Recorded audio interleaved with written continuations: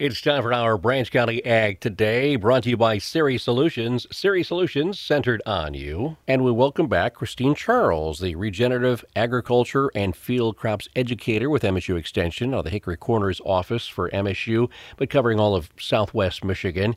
Last time we talked about crops and some of the initiatives there. Today we want to turn the focus a little bit to how to make this a safer winter for farmers, a little winter farm safety, right? Yeah, nothing can be sustainable if you're not safe and alive to do it. Unfortunately, in agriculture, we have a really high work-related fatality rate.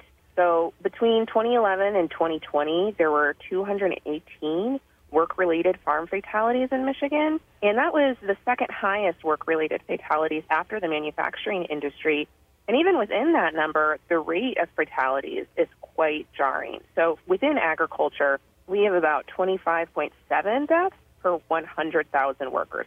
For comparison, construction, transportation, and warehousing average at about 18, 13.8, and 2.2 respectively. So I know those are bleak numbers and a startling statistic, but with winter being upon us and more time in the shop, it can give us a really great opportunity to consider farm safety and prepare us for the season ahead so that we can avoid some of these numbers. All right. So what are maybe some of the tips for farmers to keep it a safer winter? Absolutely. So first thing on the docket would be reviewing and inventorying your chemicals, making sure that all of your chemicals are properly locked away, contained, and accounted for can prevent spills and accidents. Having that inventory and maybe even making a map of where your chemicals and fuel are stored on the property can be a huge help to first responders. So this isn't required, but I've also heard of some folks who drop off a copy of their chemical and fuel storage inventory and map with their local fire department or first responders, just to have that peace of mind if, God forbid, an accident happens. These first responders can be as prepared as possible and know what they're walking into.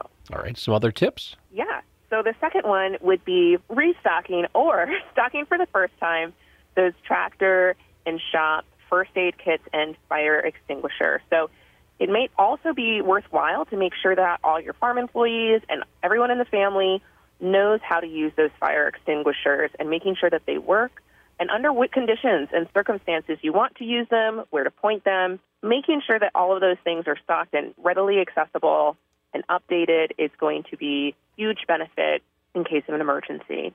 And then I have one last tip here, and that would be to review and update your tractor safety features. Tractors made before 1976, making sure that they have rollover protection structures installed, going over those manufacturer use and safety guidelines. Tractor rollovers and tractor-related injuries are the highest number of injuries and fatalities that we have in the agricultural industries.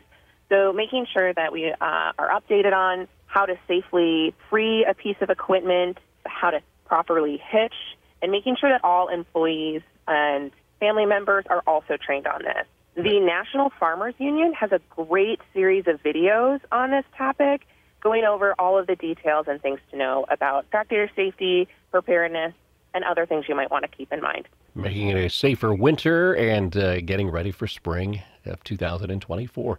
Christine Charles, Regenerative Agriculture and Field Crops Educator with MSU Extension, with us on this edition of our Branch County Ag Today, brought to you by Ceres Solutions. Ceres Solutions believes in responsible, sustainable solutions that help farmers feed Branch County and the local communities.